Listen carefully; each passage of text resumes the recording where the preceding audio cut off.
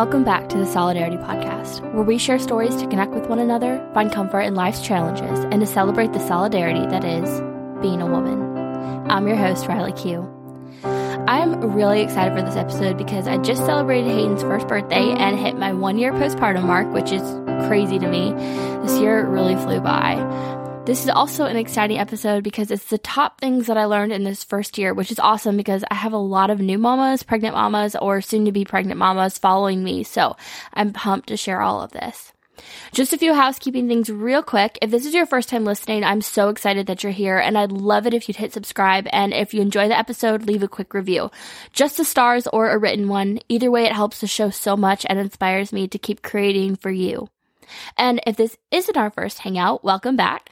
If you're not subscribed or you haven't left a review, do me a favor and take 30 seconds to do those things. It truly means the world. I also want to quickly remind you that this is the last episode of the first half of season 2. I'll be on break for the next month to recharge, enjoy the holidays, and brainstorm for the second half of season 2. I love taking these breaks so that I can truly show up and bring you the most value every Wednesday.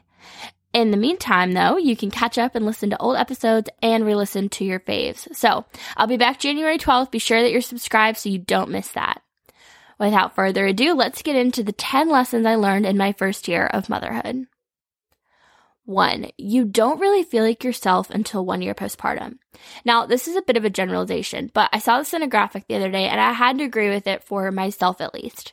Now, if you'd asked me about 3 months postpartum and then again at 6 months, I would have told you that I thought I was back to myself both of those times at that time. But as the months have gone by, I'd agree that it was really a year for me. And it's scary to hear that. And I feel like when I would hear people say that before I had my baby, I would get defensive about that. Like, no, I'm going to be back to myself. Like, don't tell me how I'm going to be. But really, it's just because a newer version of you is born and the first year is spent figuring out how they coincide together.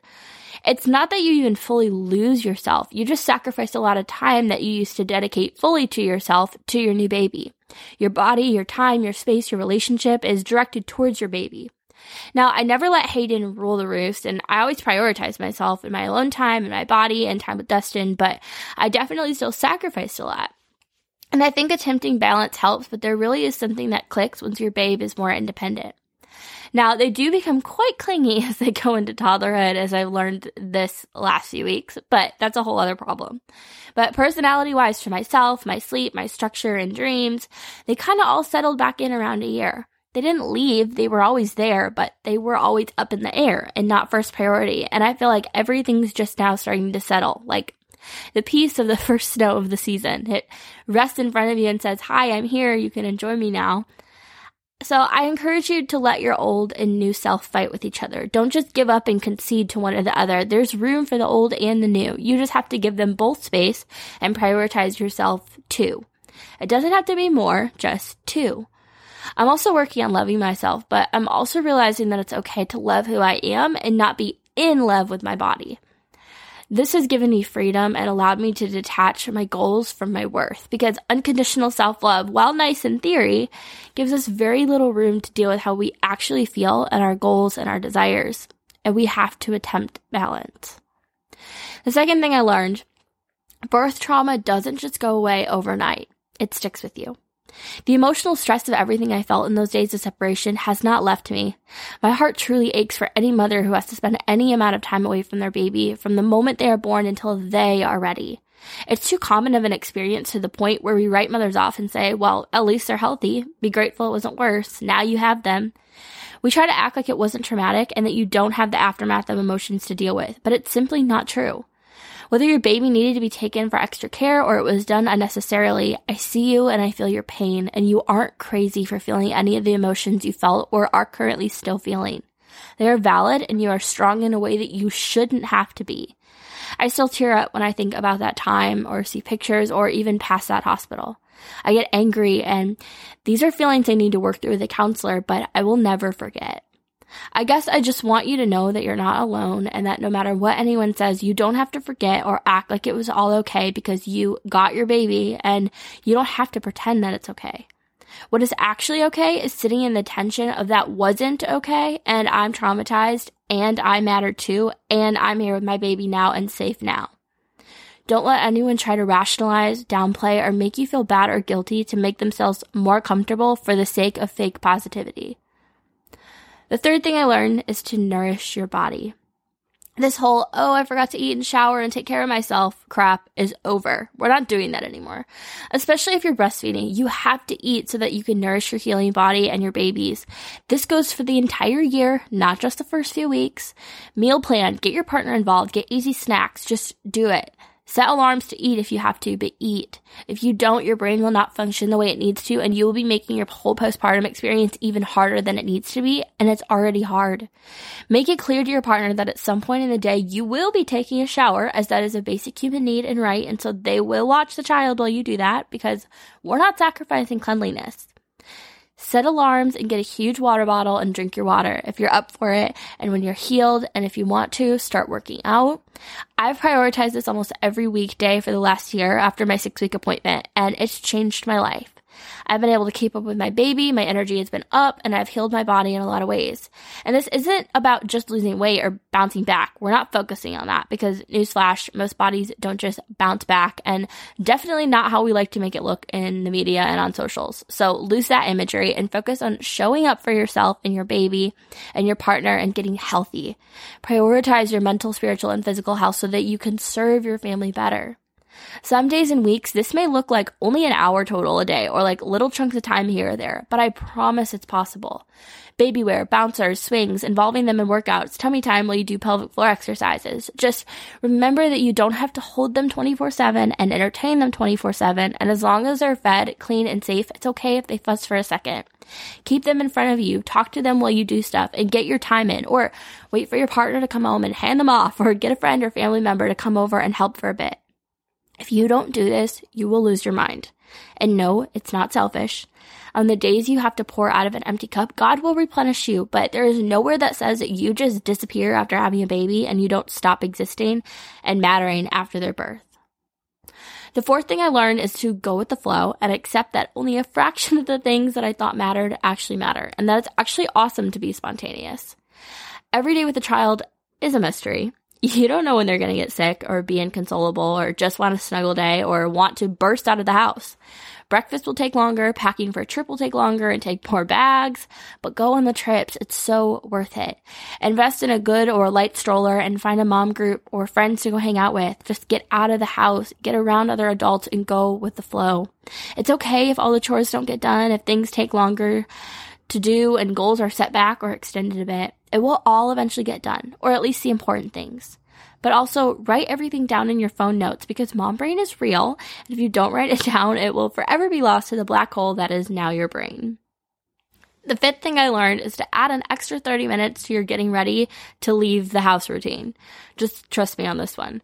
No matter how fast your diaper bag packing skills are, something always happens. Always. And just because you have kids doesn't mean it's okay to be late everywhere. I used to be really bad about this, but I've realized it's rude and you waste a lot of time by being late. So schedule in more time to leave the house, keep your diaper bag packed so you can grab and go, and account at least 15 minutes of that to just running around the house trying to get all the stuff together. And then another 15 for buckling in, changing a blowout, changing your shirt, spraying more dry shampoo, and shoving that snack in, or cleaning a bottle because you forgot to pack one and none of them are clean. You get the point. The sixth thing I learned is to don't feel overwhelmed by your baby's changes and habits because they will be short-lived before they move on to something else. Sometimes it's weeks, sometimes it's days. Just stick with your routine and roll with it. Both of you are figuring out how to exist together, and as individuals in your new bodies and with all the changes, give you and your baby grace. I know it can be scary when they add a nap or drop one or change their nap cycles around and shake up your whole day's schedule. When they start new foods or the weather changes, the time changes, things happen. Babies, although very adaptable, are also very temperamental. So just give yourself a few days to adjust to any changes before you freak out and ask for all the advice and call your doctor because they're probably fine. Unless your mommy gut says otherwise, which is usually right to listen to it. But if you get overwhelmed every time they change, you'll live in a constant state of overwhelm. As someone who likes to control everything, I had to learn to say, well, this is what's happening now, and we'll see what's happening tomorrow because it's likely to change. Then let it go and go with the flow. Have a general outline of a routine and stick with it for consistency, but don't be so stuck on times and perfection that you lose your mind. Stay consistent in the order of operations for the day so that your baby doesn't get thrown off even more, and that will maintain a sliver of your sanity and ease you back out of that change back into normalcy. But also try not to stress. It will most likely pass. If you get too frustrated or overwhelmed, tap out and tag in a family member, friend, or your partner to give you support. Remember, you weren't meant to do this alone. The 7th thing I learned was over-communicate with your partner. Tell them exactly what you need. Surprise, but you're just as temperamental as your baby. So don't expect them to read your mind or keep up with your ever-changing needs. Tell them what you need and prep them for mood swings, tears, anger, frustration, time for yourself, sleep deprivation. And yes, you will sleep. It will just be broken up into chunks, which takes some getting used to, but you will survive, I promise. And prep them for the fact that you're going to need to conserve as much energy as possible, and you're going to need a lot of support. And not just in the first 6 weeks, but for the first year. Discuss expectations. You may need them to cook meals or do laundry or dishes or clean or a mixture of both on top of their job. And that's not asking too much, I promise. You're taking care of a whole freaking human who has a lot of needs, plus yourself. Split up responsibilities and make it clear your expectations and needs, and regularly check in with each other and do your best to give each other grace as you navigate this first year so you don't lose touch. Get creative with date nights and intimacy, and don't lose your fun. Enjoy your baby together and share those precious family moments together. There is literally nothing like it. The 8th thing I learned is to start your day in the Bible. Now, this obviously should have been first, but such is my human self. Start your day in the Bible, even if it's on a podcast or on your phone while you feed your babe their morning bottle. Pray, read a little bit, get grounded for the day, and remind yourself of who you're serving and where your strength comes from. Everyone around me knows the days I don't start with the word, and I feel the difference when I do. And when things go wrong, I'm much more likely to get back on track and to be chill because I remember who's in charge and I'm able to say, tag, you're it, God, I got nothing. That first year of motherhood is going to challenge and stretch you in ways that you never knew possible. But God can renew you and give you strength. Somehow give you energy when you feel like you're at your end, and give you the wisdom you need when you're struggling to make tough decisions. But you gotta let him in. The 9th thing I learned is to ask for what you need, and when it's offered, accept it. I'm pretty sure it was less than a week we were home before we left Hayden and just went to the grocery store to get an hour away from him. Mom burnout is real, and it is important that if you have healthy family, that your babies get time with them. Take advantage of that. I see so many mamas who are dying for a break and want help, but when it's offered, they decline out of fear of being a burden or looking like they can't handle it all. But deep down, they're breaking or not operating as best as they can because they won't take a freaking break. Newsflash, you cannot do it all. We were designed to live in community, and I believe God knew that we were going to need help raising our children and made us that way for a reason. But our culture has created this dumb idea that we have to do it all ourselves, cut our parents and in-laws and friends out, and that if we ask for help that we must be weak. But y'all, strength is knowing your boundaries and your limits, and it's putting down your pride and getting time to yourself. If you have anxiety about leaving your babies but need a break, ask someone to come over and watch them while you take a bath or a nap or hang out in your backyard for an hour. Ask people to come over and just hang out and give you company so you have some sense of normalcy in those first few weeks, and then get out as soon as you can and go places.